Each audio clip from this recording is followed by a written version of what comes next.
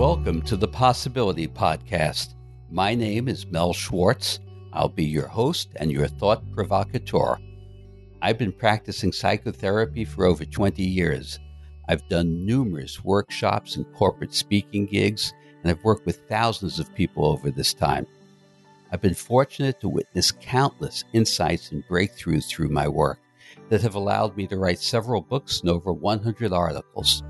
I'll be introducing to you new ways of thinking, relating, and communicating to help you reach the possibilities that await you so you can truly thrive in your life. Think of it as a new game plan for living. Very often we'll have call-ins from at least one or two people on our show. Thanks for joining my emerging community of possibility seekers, and I hope you enjoy it.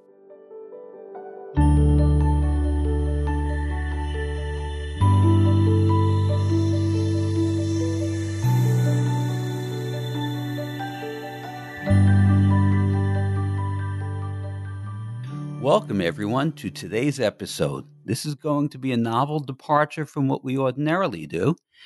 About a month ago, I was contacted by New Zealand Public Radio. They wanted to interview me on my new book, The Possibility Principle, and in particular, an article they just read that I had recently written called How 8 Words Can Change Your Life.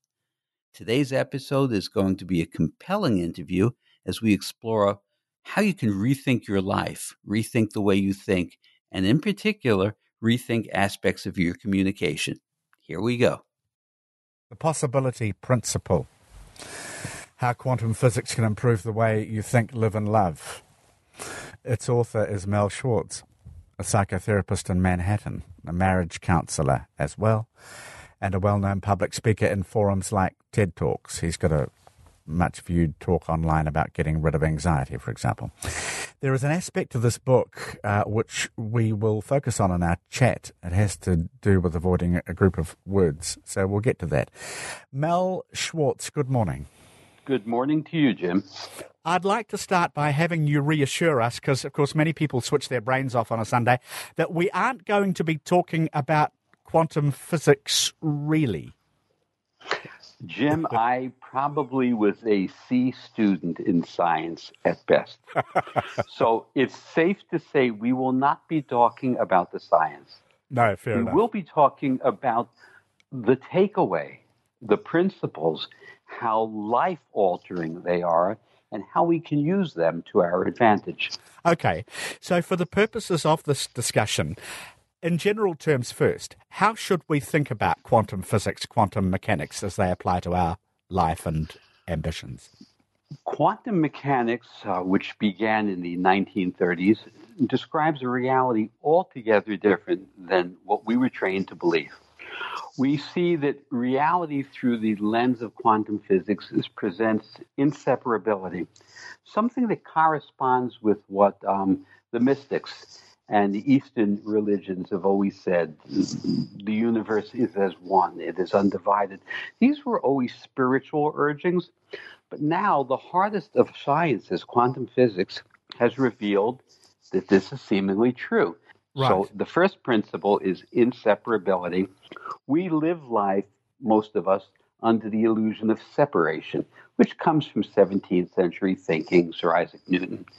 Well, that illusion of separation creates greed, hostility, conflict, excessive individualism. Much of what ails us personally and globally, I believe, is due to that.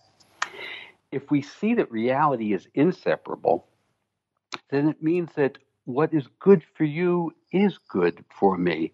It brings us back to the golden rule. Empathy and compassion become commonplace and rule supreme once we come to understand inseparability. Okay. Your great idea, I know, came to you in the presumably lonely throes of a collapsed marriage a long time ago. And so you discovered the interconnected nature of things, if you like, to put it simply. So along with that came the conviction that you and I, that we all can shed our old beliefs and thoughts and behaviors.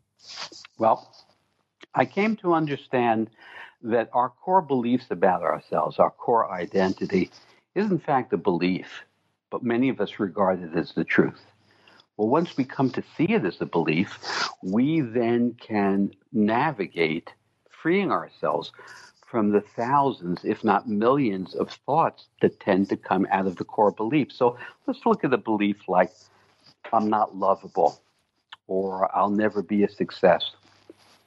If that's one's belief about themselves, then the ensuing thoughts confirm that belief, and we become trapped. We become imprisoned by old thought. So in my book, The Possibility Principle, I share techniques of breaking free of old thought. You see, we can't progress and access change if we're trapped and imprisoned by old thought. So there are techniques whereby you can learn to see your old thought and not become the thought. In that nanosecond where you see the thought and choose not to become it, you're in a state of pure possibility, pure potentiality. And that's what I call thinking. Thinking is rising above thought, seeing the thought, and choosing consciously to think differently.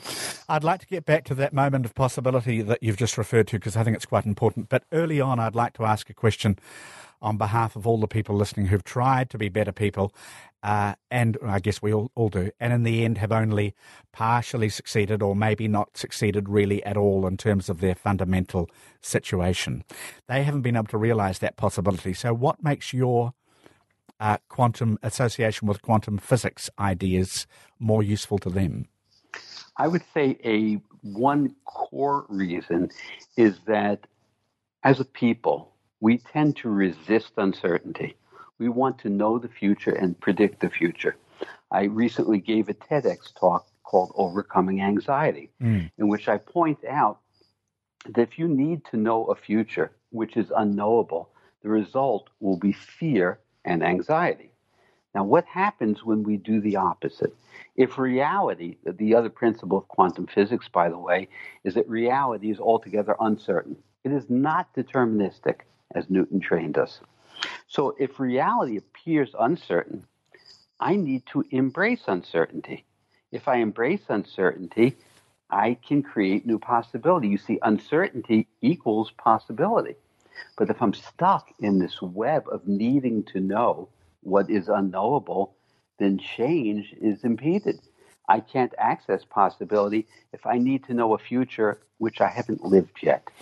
So when we embrace uncertainty, Jim, we participate in the creating of our future. Okay. How can uncertainty be the wind in our sails? Because uncertainty often leaves many people becalmed on an ocean of indecision, Mel. Well, uncertainty in the way I am applying it doesn't align with fear. Because what you're referring to, Jim, is the fear of making a mistake. Yeah. Now, what is a mistake? A mistake is a concept. It's a concept around the fact that if we do something or don't do something, we regret the outcome. But that outcome is a momentary snapshot in our life. But we dwell on the outcome. You know, so many people fret and have a fear about the consequences of a decision that we're deliberating making. Yeah. But we don't worry about the consequences of lack of decision. You see, that's what jumps up and bites us in the rear end. We become inactive because we were afraid of making a mistake. The only mistake, arguably, is to be afraid of making a mistake and to be inert. We stay stuck, we stay inert, we clank through life wearing outdated armour. That's one metaphor from your book which jumped out at me. So shall we go shopping for new armour? Another talk of yours which attracted attention recently was that once upon a time you and your former wife used to argue, as many couples do, over whether the room was hot or cold. Yeah. Can you take up the story from there, please? Certainly. So it was bedtime, and invariably I'd say, it is hot in here. It is. And she'd say, no, it isn't. And after a while, I realized my error was I was making an objective statement, is. So I learned to say, I feel hot. Well, that wouldn't change the thermostat, but at least I wasn't stuck in an argument about objective truth. So I began to read about the to be verbs. Is, am, were, was, be, been. These verbs are all inert. They're fixed. They are products of 17th century thinking, the great machine-like universe, things. So I began to come across research and literature dating back to the 1930s, which proposed that when we write and speak without using to be verbs, we free ourselves up. Look at the term change is hard. Most people agree change is hard. It's due to the word is. That makes it an immutable fact. If I say, I struggle with change, well, that's amenable to change. So I considered that our thoughts filter our experience. Most of us agree with that. But if my thoughts are comprised of these inert to be verbs, leaving me speaking about objective truth, it ruins my communication ability to be able to tend to another's feelings and perceptions. It victimizes me in that whatever my self-esteem issues are rooted in to be verbs. So for the listeners to the show, think about a core self-esteem issue you have, something that you feel inadequate about. Now write it down. I bet there's a to be verb there. Now restate it without using a to be verb. And notice the difference. You're now talking about your belief, your feeling, or your perception. And that is open to change. It's not stuck. So it frees everything up. So it frees us up. It's an interesting notion, and I notice it's got a lot of attention. So our words set the stage. They should be aimed at letting people in and enabling us to get out of being trapped. So when Hamlet said to be or not to be, you say not to be, don't you? You say. Well, to be. I entitled one of the articles on this, to be or not to be. But let's think about interpersonal communication. Have you ever had somebody say to you, you're wrong? You are wrong. Now, we know the moment we're told we're wrong, we become defensive. We're no longer open. The conversation is cut off. This impacts relationships and couples in particular. So instead of saying to your partner, you are wrong, you might say, I struggle to understand why you feel the way you do. There's no to be verb in there, and we're seeking common ground. Help me understand why you feel that way. That's inviting. It's generative. That's a shared inquiry. It has the guts of dialogue. And if we began to communicate this way with one another, it would change very many things. As you say, this idea goes back. Alfred Korzybski, in his book Science and Sanity, it goes back to the 1930s, as you've alluded to. And he said you can't avoid all those to be words, but you should be careful. You should pay much more attention to using them. Does that sum up your position? Yes. It occurs to me that if my phone rings and I'm in the car and my son says, what are you doing? Or there's no way for me to say anything but I am driving the car. So there are exceptions. But when you are facing a challenging conversation, when you think the other person is going to be defensive or reactive, rethink it and start your conversation without a to be verb. So instead of you are, I find you, my experience looks like. Move into it subjectively rather than objectively, and then there's a better chance the other person is listening. May sound a bit stilted at the start, but it'll produce good results. We're talking with... And we should welcome it feeling uncomfortable, by the way. Yeah, no, that makes sense too. Mel Schwartz is talking to us, author of The Possibility Principle, How Quantum Physics Can Improve the Way You Think, Live and Love. So to borrow from your book, part of the possibility principle is that in that nanosecond before the next thought we all have now, anything is possible.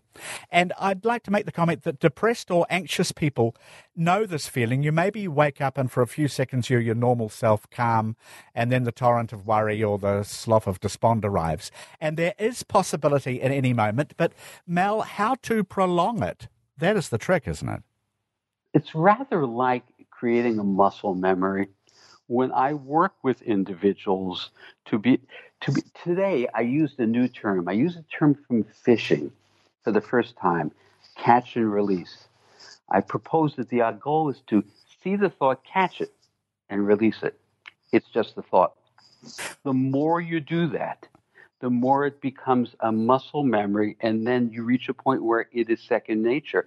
So you're no longer trapped by old thoughts and old feelings. And Okay. then change is commonplace then. You're right. We are becoming more and more aware of that quantum world and the quantum concepts, and parting the veil between us and them, and realizing that there isn't much of a veil in the area at all. But in terms of living with uncertainty, what happens to us, Mel, when we live a life, as many of us do, defined by the need for security and predictability? Because it's so strong in most of us, and we're probably quite scared of free-floating notions. We've got to pay the mortgage, we've got to get the car fixed. We might see a free-floating life as being the man sitting on the ground asking for money at the entrance to the supermarket. So it is a hard notion to embrace, isn't it? Well, I think it's due to our training. Of course, we need to know what time the train arrives and when the kids come home from school. And I'm not proposing otherwise. We could look at how much of the gross domestic product of a country is derived by uncertainty. Sporting events, movies, books, where we're thrilled because we don't know the outcome. But our own lives are choked like a straitjacket by resisting uncertainty. Oscar Wilde said, "Uncertainty is the essence of romance." Yeah. Well, we can see that. So what do we do once we secure the relationship? We turn it into conformity and predictability, and perhaps this is why romance tends to wither. So if you live your life as though you're playing a chess match, where you're sitting back and calculating and deliberating the next move, you're not in the flow of life. So there is a balance. But when we embrace uncertainty, in no way does that suggest that we are not wise, intuitive, and aware. I'm not proposing being reckless.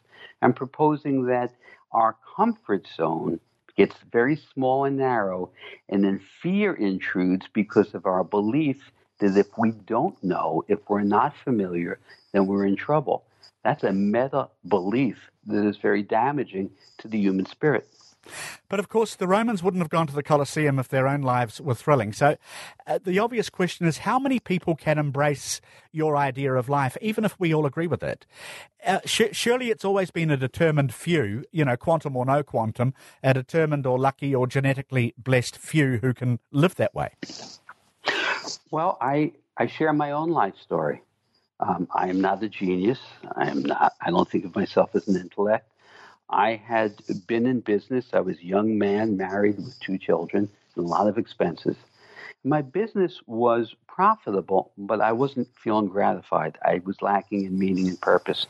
At the age of 40, I decided to close my business, and I did not have financial independence at that time. I closed my business, and I thought, what would I like to do? And I remember the conversation I had many years before when someone asked me, what do you love to do? My response had been, I love to help people think differently. So I thought, what could that look like? Well, by the next morning, I had my path. Now, that was fraught with uncertainty and risk and danger. But I kept thinking to myself, why can't I? Why can't I succeed? Why can't I succeed as a therapist, as a marriage counselor? Ultimately, I do corporate communications work. I write books. I talk. Why can't I? If I hadn't embraced my uncertainty personally, you and I would not be speaking right now. And I'd be relegated to a life of conformity and dullness. And so I made the choice. No thanks. It is interesting to hear you say that, because that's quite a good example. We've probably all met many people who've tried positive thinking and mind power or whatever, and often it's presumably worked for some, and often people have failed to embed it in their lives, like New Year's resolutions. But if you were giving a TED talk and someone shouted out, give me one simple line to live by, Mel, to change my life, what would it be? The most important relationship you will ever have isn't with your children, your parents, your spouse, your lover. The relationship that will impact you far more than any other is with your thoughts. You need to learn to choose them with care and turn your thoughts into your ally. That's the most important message I can provide. You once took a client to the beach and drew a circle around him and told him to stay within it while you went and got lunch. Why? Yes. This individual was trapped with fear of the unknown,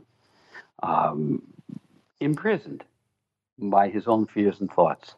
So I wanted to illustrate to him what his life was looking like. So we took a walking session. My office is nearby a beach on the water. And so I drew a circle with a stick and said, stay here until I get back. And he looked at me in alarm. What do you mean? What are you doing? I said, well, that's what your life looks like. You have trapped yourself inside a circle you have drawn. You want to step out of the circle. Let's step into the uncertainty and into the unknown. That is where new possibility lies. Okay. Last question, and this is a whole last chapter in your book, actually. How to get from where we are to where we know we should be, because you show us the sunlit uplands of a life moving more nimbly in tune with a fluid universe, getting back to quantum. So maybe I'm listening right now, driving an Uber around trying to earn extra money on a Sunday to keep paying the rent or whatever I'm doing. What direction do I go in to get to where I can be? How do I start? No. I am not a follower or a believer in gradualism. You know, that I find that mythological, that we need to take a slow, steady, gradual path. I believe I have lived and experienced defining moments where in a moment, if I get out of my own way and look at something, have an insight, an aha moment, and I commit to it, and then I ask, why can't I, as I had shared previously? So a defining moment requires a willful intention. The willfulness is often lacking. Often we set our intention, this is what I want to do. These are my goals and objectives, and here are my breakthroughs that I need to attain. But the willfulness is lacking. So think of it as being out at sea on a sailboat. You hoist the sail, that's your intention to move, but you need wind in the sail.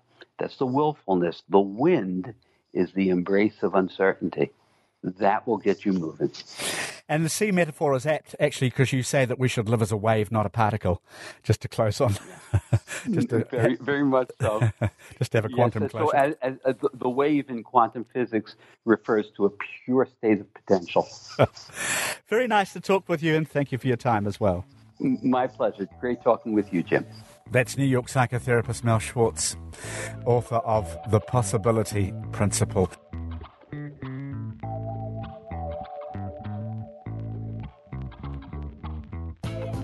Thanks for joining us today. I hope you really enjoyed the show. Please feel welcome to leave your comments at this feed or at mel@melschwartz.com, where you can reach me directly. At my website, melschwartz.com, you can read about the possibility principle. Please feel welcome to join the RSS feed and subscribe to our show. And if you'd like to offer topic ideas or potentially be a guest on a future show, send me that email at mel@melschwartz.com. Thanks and have a great day.